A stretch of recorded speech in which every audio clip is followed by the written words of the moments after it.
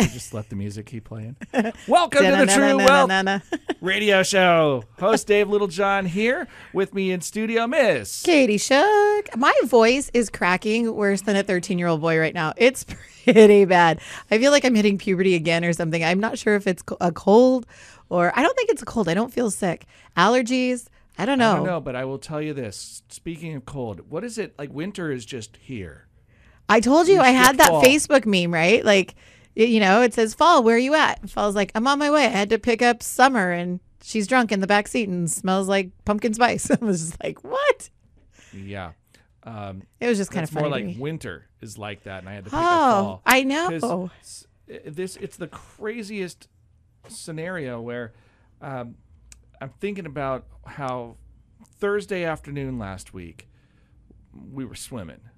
And then on Sunday, we were supposed to have some friends over, and it's raining all day. And we went into church, and it was no rain. And we walked out of church, and it didn't stop raining for the rest of the day. I know. And I'm like, oh, well, hello. I mean, and it doesn't even feel like fall. It feels like winter. I mean, it's not really that cold, but it's just dark and gray. And now I have to wake up like Monday morning. So if you guys, I do a blog, right?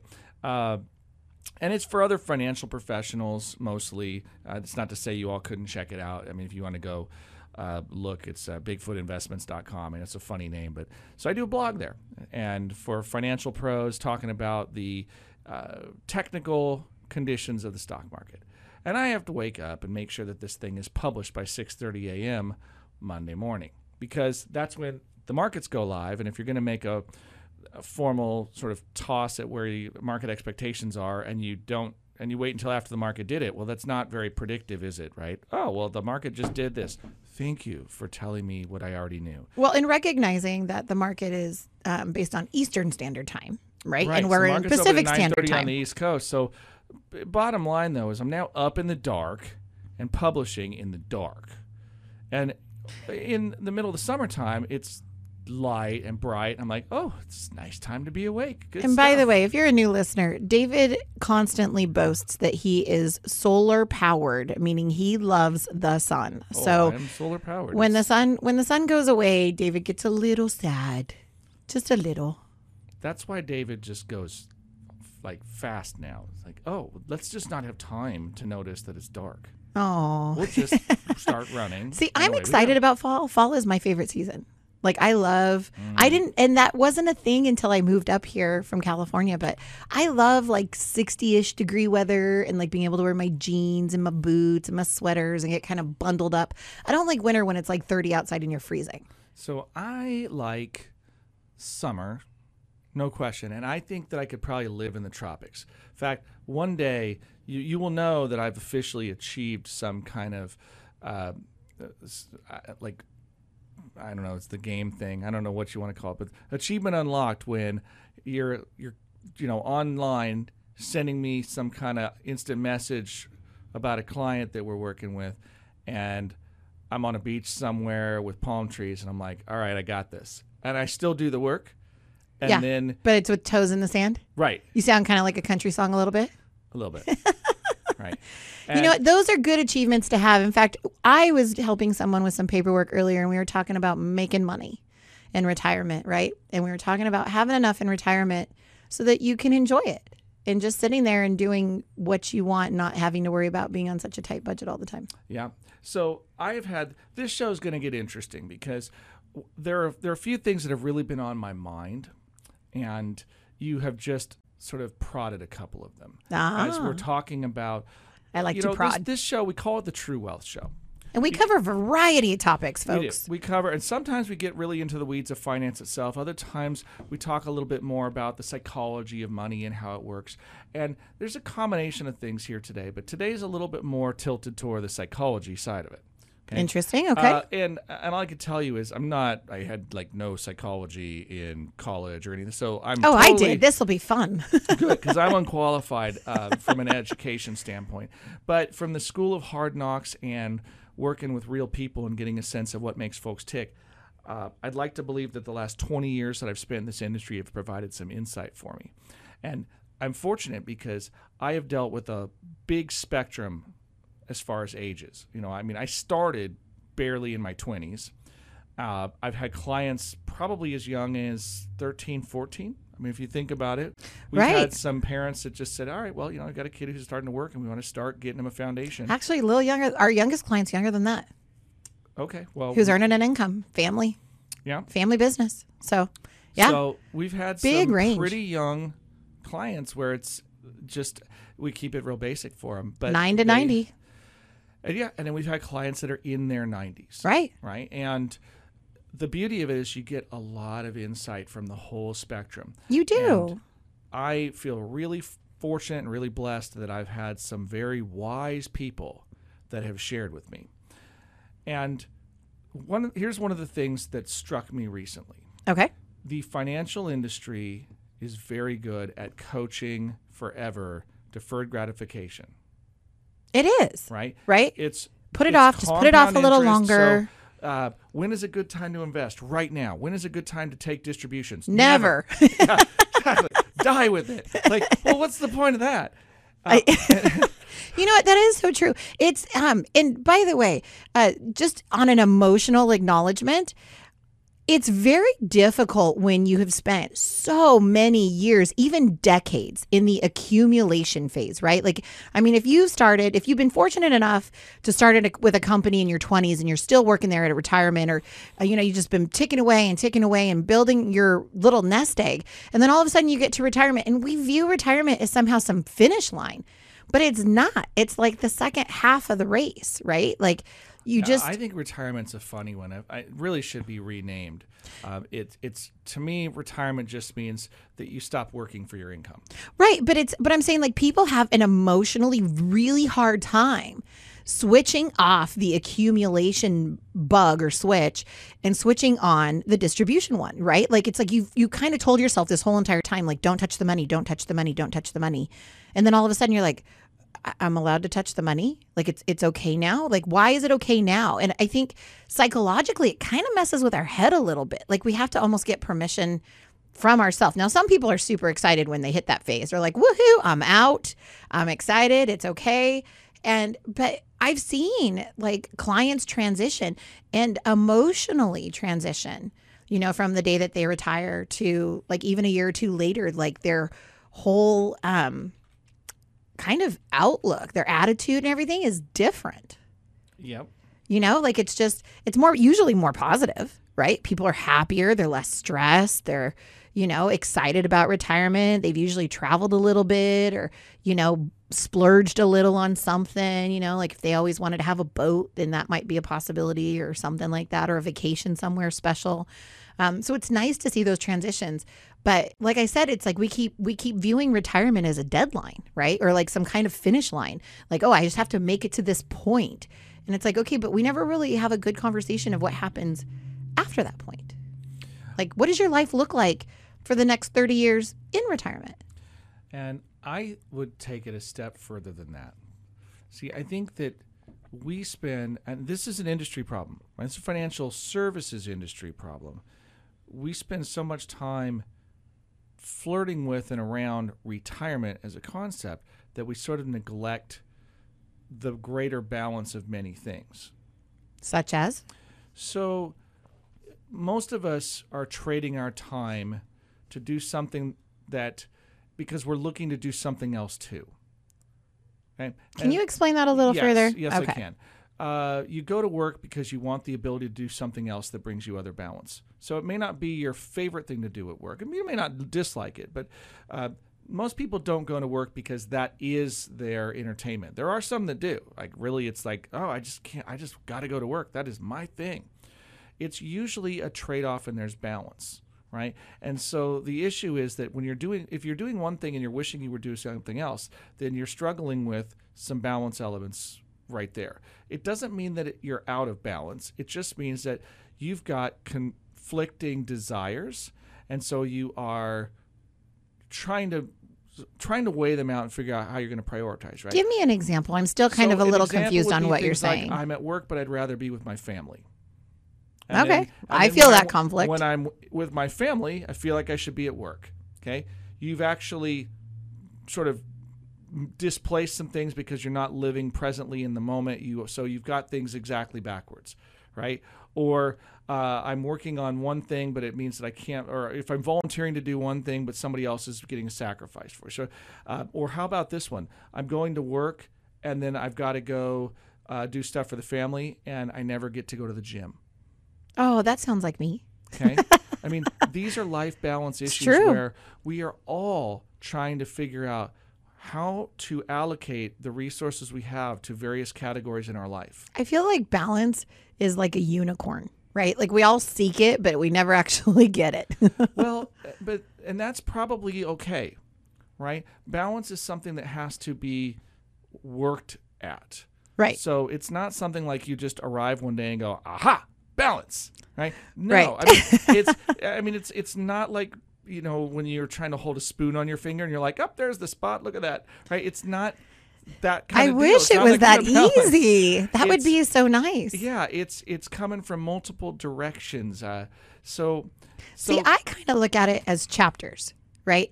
Not as much as balance, but chapters of my life, right? Like there's acknowledgement in the fact that I know that there's going to be certain chapters that are just chaotic and some that are going to be a little smoother, right? Like, and I kind of feel like it's like that when you read a book, right? There's the beginning that starts off really slow, and then the middle is kind of chaotic, and then there's the end, and you're like, wow, that's awesome.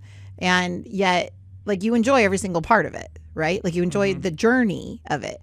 But just acknowledging, you know, like when you have babies, like you think, oh my gosh, this is so much different than my single life, right? And there's an adjustment period, and you think like, how am I going to do anything else?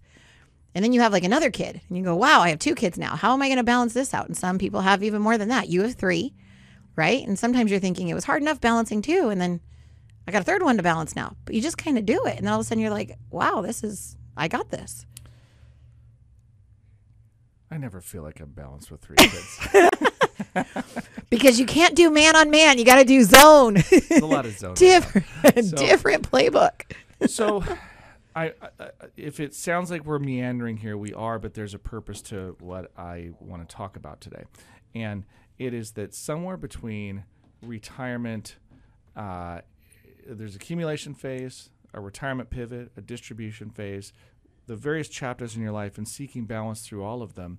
I think that there is a message that is really, really lost in the financial industry right now. And it's one that I think more and more people, if you'll hear it, you'll go like, you know, he might be onto something here. So you're going to make our listeners stick around for Yeah, that message, aren't we'll you? take a break. We'll come back. I want to give you guys a sense of where's the financial industry goofing it up, and how can we fix it? We'll cover that when we come back. This is David Littlejohn. And Katie Shook. You got True Wealth on News Radio 1240 KQEN.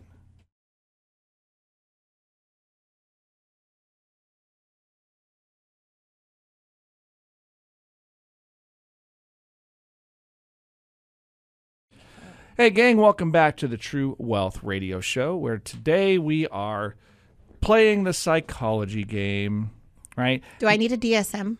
Do you know what that is? No. It's a diagnosis book for the psychologists. They go into this big, thick book, and there's like 4 categories, and they try to figure out what's Why wrong does it with need you. to be so thick if there's only 4? Oh, because we like to talk about stuff, and if we're going to talk about a lot of things, don't you think we'd write about a lot of stuff? Yeah, which I will also say. So not the same as psychology, but philosophy, which I did take a Not. couple of courses. Some of the worst writers I've ever read. Really? Philosophy writers are terrible. They are circular in their writing oftentimes. Well, at least the ones I had to deal with, it's like, great, you said the same thing 11 different ways, and you tried to make yourself sound smart, and you were irritating. So it just drove me bananas. Because Philosophy was the one subject in college I just struggled with. The one. Only one. my favorite was, how do you even know if you exist? And the professor's like, you could be a jar and a brain in a jar, and you wouldn't even know. It's like, I get it. It's like the Matrix. So this, that, the other. So how can you tell? And what said, this is the whole I think, therefore I am. And I'm like, well, I'll go key your car and you tell me if it's real. So, let me do something to make you mad. And all of a sudden it doesn't matter what you think. You'll act like it's real. So, Okay, off Anyway, topic. So so- going back to the psychology of the the psychology elements, I don't want to industry. talk so much about the stock market today. Look, stock market's near all-time highs. Oil's getting a bit banged around a little bit because of Saudi Arabia being attacked, presumably by Iran, although that's not officially confirmed, but it's pretty much what the going cause is. And so I feel like Adele, rumor has it. So it definitely destabilizes things a little bit. When you get instability, you get some market hiccups. But the market's by and large shrugged it off. The S&P 500 is still at about 3,000. It's like within 25, 26 points of its all-time highs. Right. So for all of the panic, the market's still doing pretty well. The bond market, which had really gotten strong, sold off a little bit. So bond yields have drifted back down. The 10-year Treasury is not so outrageous. And that's the end of the market discussion I want to have for today. I want to talk not about the stock market or bond markets or how you're investing today. I want to talk about why. And I want to talk about the financial industry itself. How we're sending the wrong message, you said, or like not, or an incomplete message, or the message is changing. I think the industry is evolving, and this evolution is being stirred by the consumer. It's being motivated by technology and by regulation. And so there's this path that things are simply moving toward. Okay. And it's not to say that it won't turn and it's not going to run everybody over and either get on this train or you're going to get left behind. But it's kind of, yeah. I know that sounds funny, right? Kind of, yeah. Okay. Kind of, yeah, meaning I think that if you're not paying attention to these market trends, then you're going to find yourself in a very legacy position that's going to look really interesting and maybe different. One of the most notable things is the way business operates. Okay. So it went from being a brokerage world where you had transactional business where people received commissions. Hence the term stockbroker. Right? To the advisory world. And this is an ongoing shift, right? And what happens is older generations of financial professionals were raised in a generation where there was a lot more transactional business.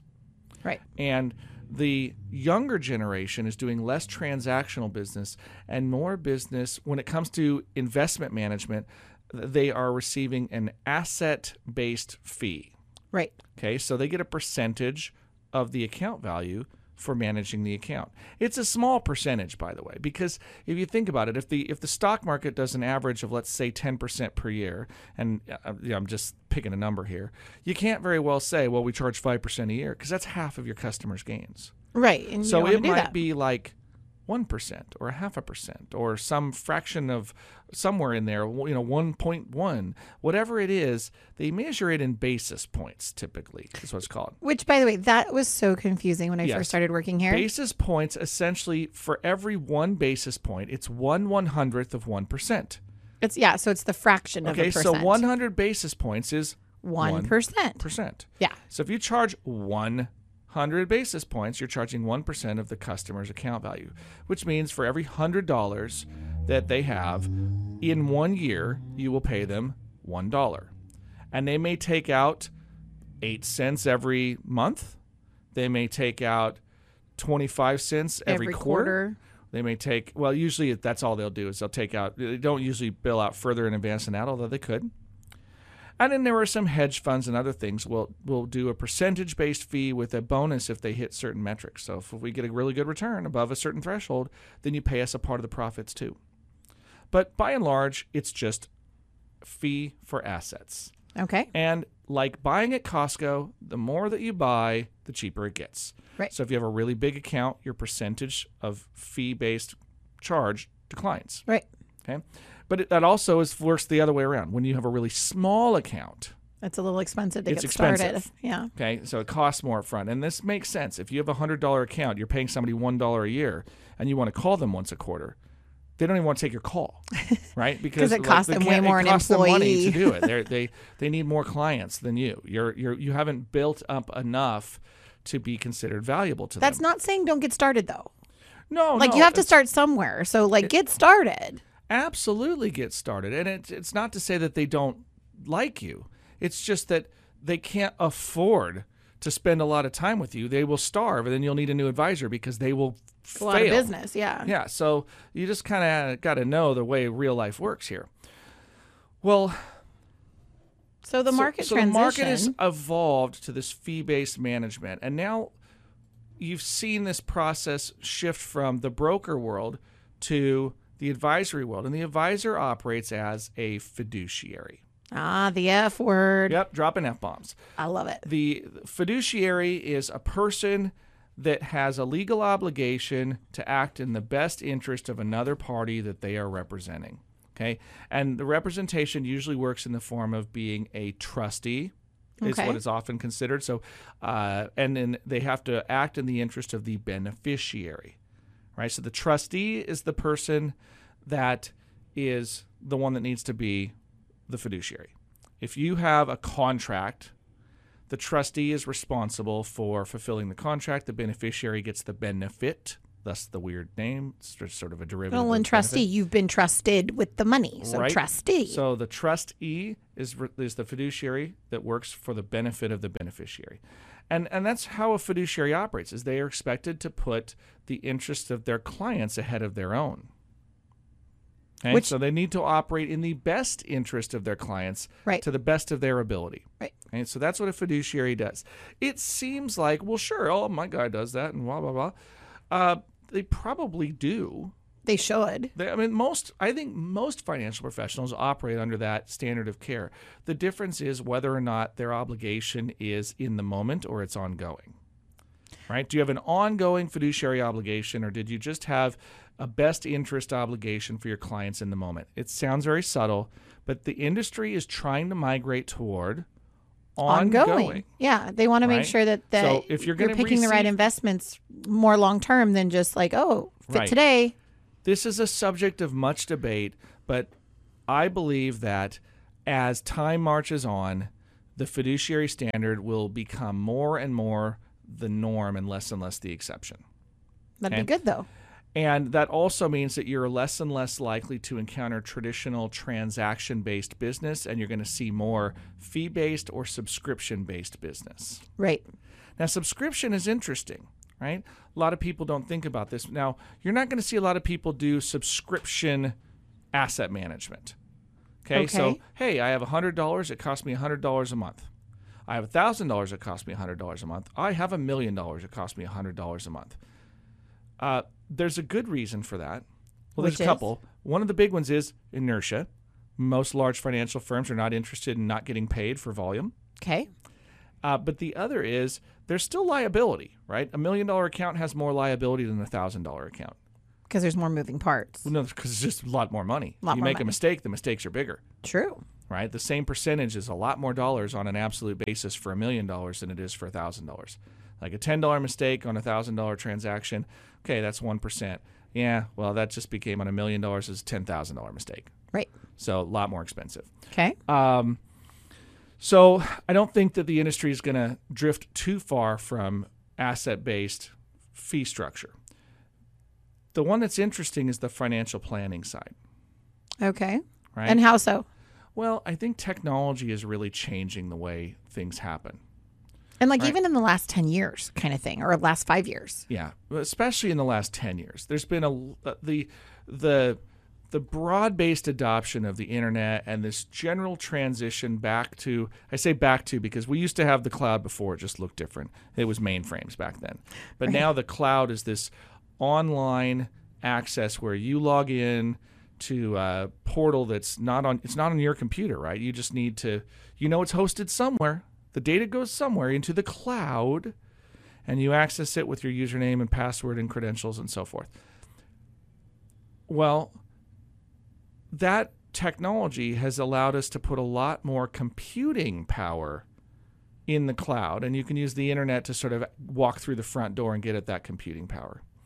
So you're seeing more and more technology that allows people to enter in their financial situation, and it's just kind of the math, right? Do you think it has something to do more with this DIY component? I feel like DIY is so big these days, and it wasn't a thing 15 years ago or 20 years ago. So this is a great question. This DIY one, it's such a great question. Let's do this. Let's take the break now. Okay. And When we come back, we're going to talk specifically about how has DIY changed the investment industry, because you're on to something, Katie. Okay. All right, so stick around. We'll be right back. This is David Littlejohn. And Katie Shook. You got True Wealth on News Radio 1240 KQEN.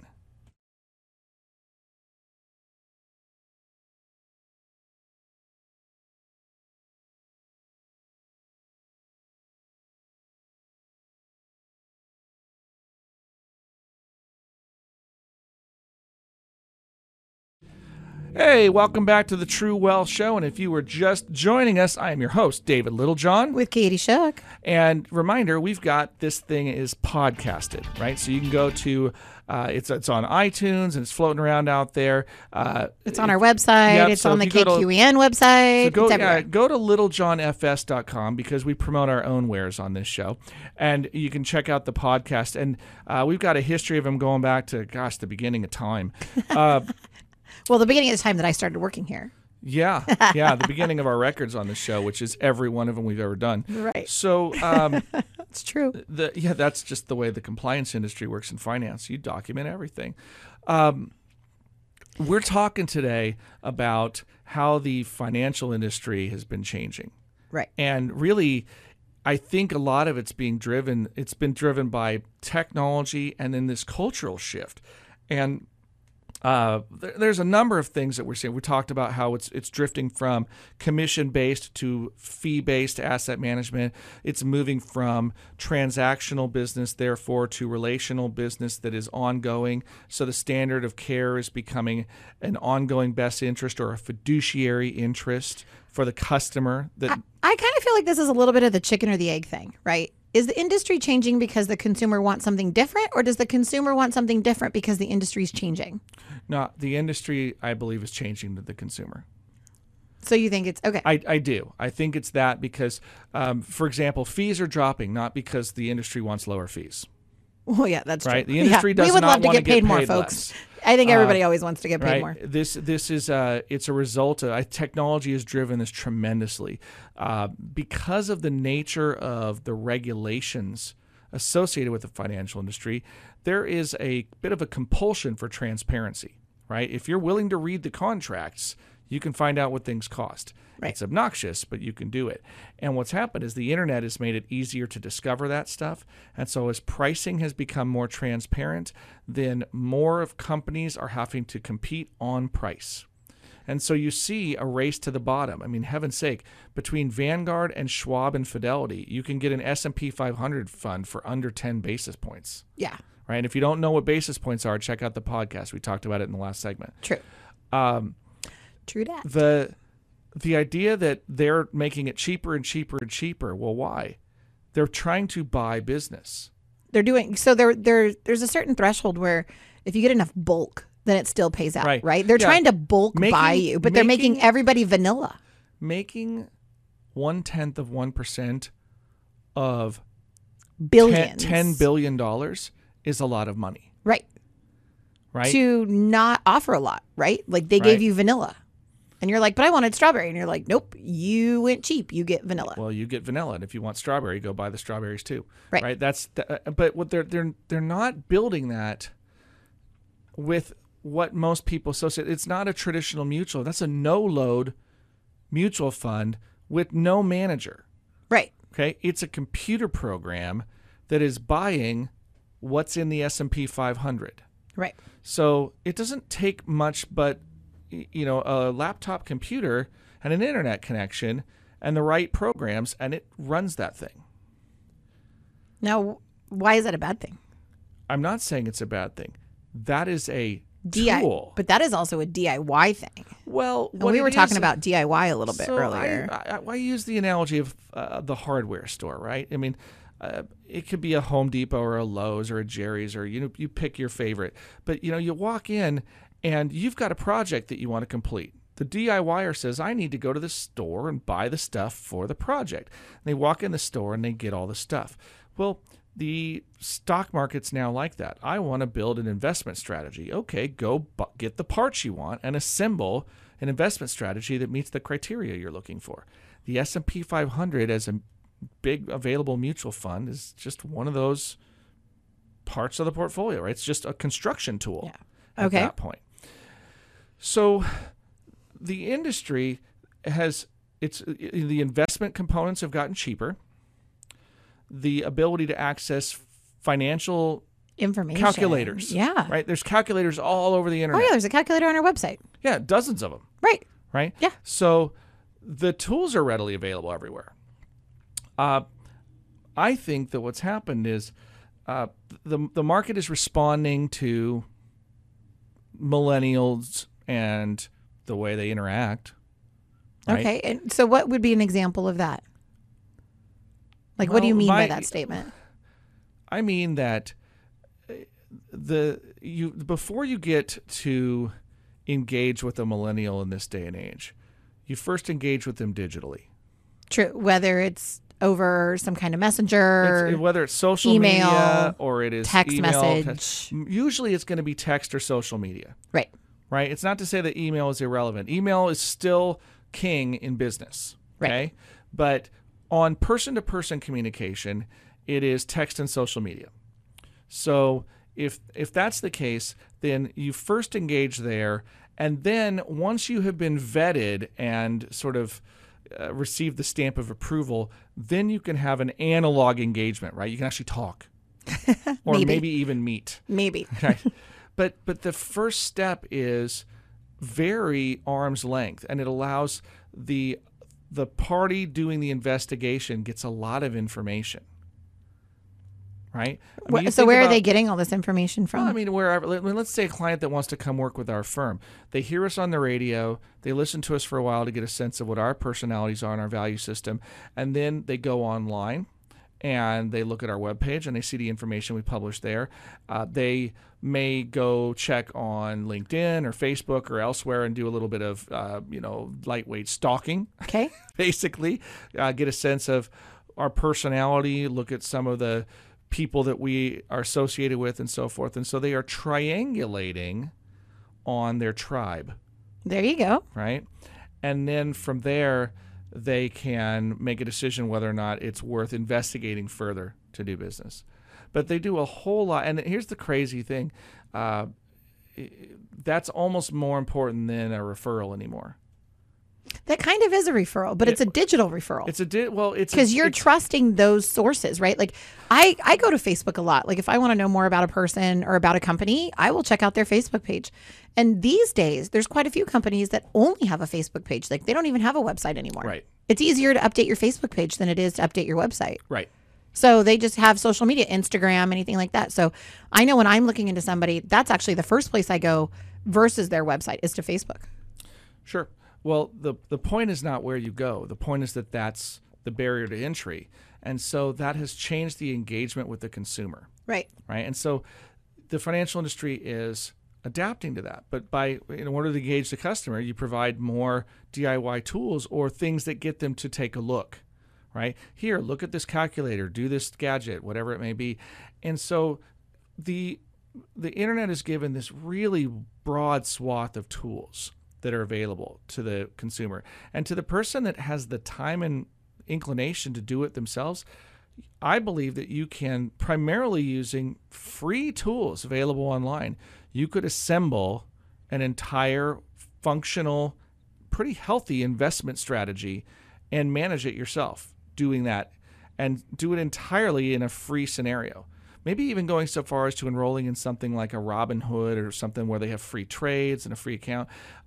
Now, there's no such thing as free. Right. Somebody's always making something somewhere. I mean, because you're either being advertised to, or there are, other cash interest sharing agreements that are actually funding the trades. The trades don't happen for free at Robinhood. There's other back office deals with how they're doing revenue sharing and using a portion of the interest in the accounts to fund those things. Right. And they're also consolidating those trades typically with the other investors to make them, blocks cheaper and so forth. But that's not the point. That's a business model question. The reality is that the market has responded. And so the financial industry has been adapting to this new technology wave. But in the process, what the consumer benefits from is you get more tools for less money. See, this to me seems like, when you watch a DIY show and you see them remodel their whole entire kitchen. And then you go, I could do that. I can drop the plans and go buy the supplies and do all the stuff. And then you decide to tear apart your kitchen and you realize it's a lot more complicated than I thought because, right. They made it look really easy in an hour. Like they did it with no problem. What you don't see is all the editing, the 30 days of construction, all of the behind the office stuff, right? So it's like, I feel like I was sold that anybody could do this really quickly if you just were willing to, grease your elbows a little bit. And I don't feel like that's accurate. Like, I think that it comes down to, so let me I'm going to use your kitchen analogy for our listeners. Kitchens are hard to remodel, by the way. This one's kind of funny, but so if the kitchen remodel was simply, hey, you know what I'm going to do, Katie? I'm going to remodel our kitchen at home. I'm going to just walk in and I am going to take a 5-gallon bucket of white paint and a sprayer, and I'm just going to spray everything. Okay. I'm going to make the entire kitchen white, the counters, the floors, the ceiling, the cabinets, the appliances. Okay. Everything is white. Okay. Okay. And then I'm going to walk out of there and say, ta-da, I've remodeled it. Yeah. Okay. Technically speaking, I did. Technically. There's a lot of problems with that But story. it was the worst solution possible, right? And right. the issue is that, okay, you can do that. You shouldn't do that. Right. Okay. So, by the way, that has been one of my favorite phrases this last year. What you can do and what you should do are not always the same thing, right? Like what you legally can do. There's a lot of things that you can do. Now, it may blow up your strategy. It may blow up your tax bracket. Like, right. Should you do it? Sure. Maybe not. So, but if your do-it-yourself philosophy is, I'm going to be like Warren Buffett. I'm going to buy the S&P 500, and I'm going to just put some money in every month for the rest of my life, and I'm going to forget about my strategy, right? I'm just going to buy these things, and I trust that 40 years from now, it's going to be worth a lot more than it is today, and I don't care. Okay, that's an actual investment strategy. it is. It's kind of like painting the kitchen entirely white. It's probably better than that, actually. It's because that strategy, you're getting the 500 largest companies. They do shift from time to time, so you're getting a little rebalancing in there. But you're 100% equity exposed, and you're going to ride through the highs and lows of the economy through that entire time frame. Over time, it's worked historically. Historically, it has worked. So it's we just talked unlikely about that destroys. But the landscape's changing. It takes into account zero about what is most tax efficient. Are there ways to hedge risk and essentially get the same return with lower volatility, which benefits you if you needed the money when the market's down? When the market was down. So losing Yeah. less in a down market could benefit you. And also, what if you could have enhanced returns by having a more broadly diversified strategy or tilted your risk elsewhere so that you could have taken the same risk but gotten a higher return? There are lots of ways to re-optimize a strategy, and simply buying something and holding it forever is a pretty passive strategy. Right. Okay? So can you do it? Yes. Should you do it? Depends, right? Yeah. But maybe. is it optimized? I don't think so. And heavens, if you put it in a retirement plan and you just forget about it, eventually you'll have a tax nightmare. Because unless it's a Roth IRA, you're going to have required distributions at some point too, which means if you're not paying attention, all of a sudden you have a tax time bomb. Yeah. That Right? could You be live bad. long enough and Uncle Sam comes knocking. So I think that technology, again, bottom line is it is pushing this industry. So the question is, what do you as investors need to know about financial firms? And what have financial firms not figured out, I believe, when investors come asking that question? Oh, that's such a good question. Right, What do you so- need to know about financial I firms? know. We're going to cover that on our last segment here, so stick around. We'll be right back. This is David Littlejohn. And Katie Shook. Yeah, True Wealth on News Radio 1240 KQEN.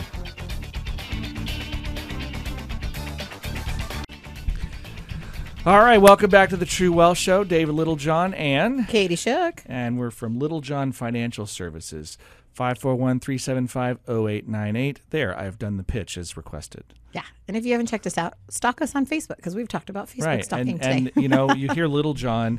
It's a family name, so Robin Hood and me, and then you put an F as in financial and S as in services.com, and then that's how you find us. Right. And by the way, his name is not John Little. Just want to clarify No, that. it's- and for it's all not of you John phone books that either. have gotten it wrong. And Little John is not 2 words.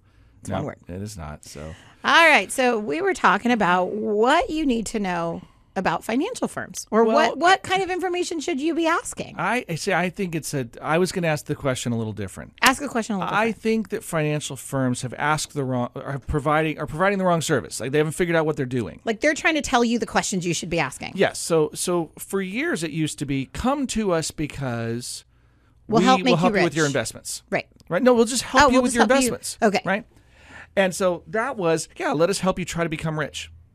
And then it became, ooh, you know what? Let us help make sure you don't outlive Your money. Your money, right? Okay. So if I'm going to retire someday, I want to make sure that I don't outlive my money. Okay. I think that because we have so much technology that makes it easier for clients or investors in general, I say clients because it's a reference to at our firm, but it's a lot easier to understand now using technology. Am I winning or not?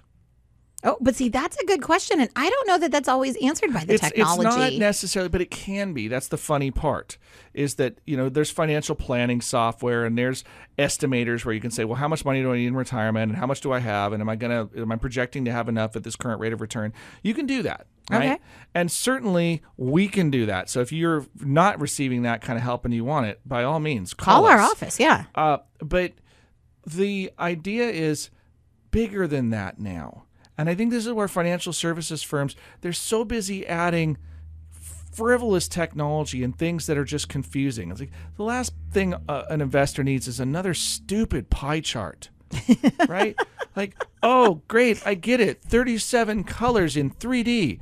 Who cares, right? That's so true. It's just a bunch of nonsense. It's like, if you bring me 40 pages worth of financial plan and think that I'm going to go home and just pour over this as if it is the best information that I have ever received, you got another thing coming. The favorite thing of that, though, is the 40-page financial plan probably has 8 pages of disclosures.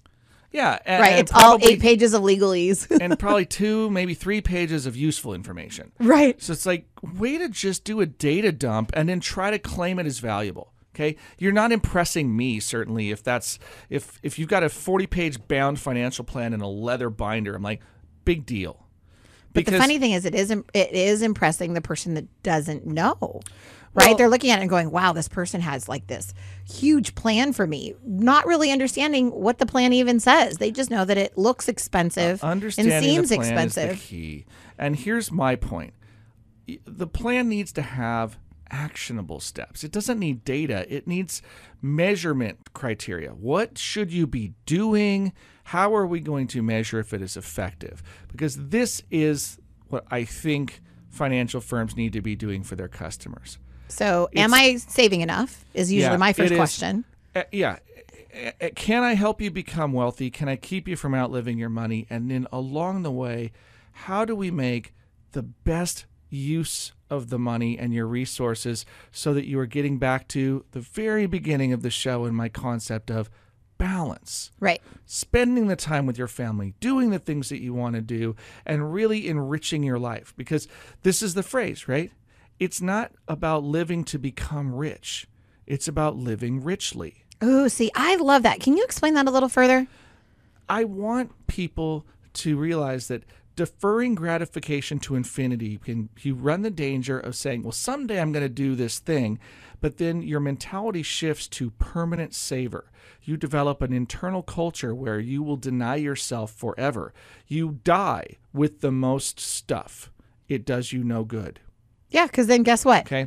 So the people that get your stuff may not delay their gratification. Right. And they may not share your value system, which was important for you getting there. And so then if you could watch them basically just sort of unravel all of your values afterwards, it would be really disheartening. So the point is that there needs to be a balance along the way of save well, save sufficiently so that you can build wealth and give, as Dave Ramsey would say. Right. But also don't miss the little opportunities along the way. And the way you do that is through good planning. It's not just financial planning, data dump, bunch of pie charts. It's financial planning like, listen, there are some really important things I want to do to include, engaging with my kids while they're going to college away somewhere else. And I want I'm going to give an example on that really quick. So, your goal was to put, $500 a month away in your retirement plan, which you're doing. You've already saved for your kids. Well, you just mentioned kids' college plans. Take that family vacation every year. You can afford it, right? It's in the budget. You can afford or it. make sure those that you true can wealth- afford it, right? That's why you plan. Right. Plan so that you can and set a realistic budget so that it doesn't blow you up, but you are having some victories along the way. Right.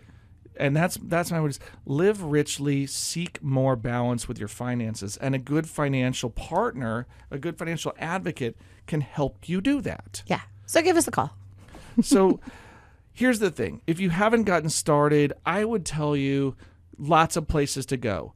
Our website is no different than anyone else's in that you can go and there are free tools that you can play with. Am I on track for a retirement? Do I want to get started? Do I need to check the investments I already have to see if they are keeping me on the right track? But if you can't answer the question of, am I going the right direction?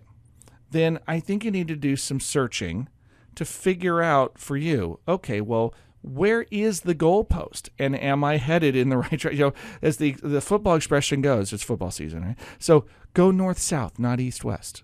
Sounds good. Okay? And again, if you need help with that, you give us a call. They reach us at 541-375-0898. All right, gang. Well, that's it. So you hear the music. We're out of time for today. Katie, thank you as always. Thank you for having me. And again, Little John Financial Services, littlejohnfs.com, all that good stuff. Until next time, this has been David Littlejohn. And Katie Shook. And you've been listening to True Wealth on News Radio 1240, KQEN.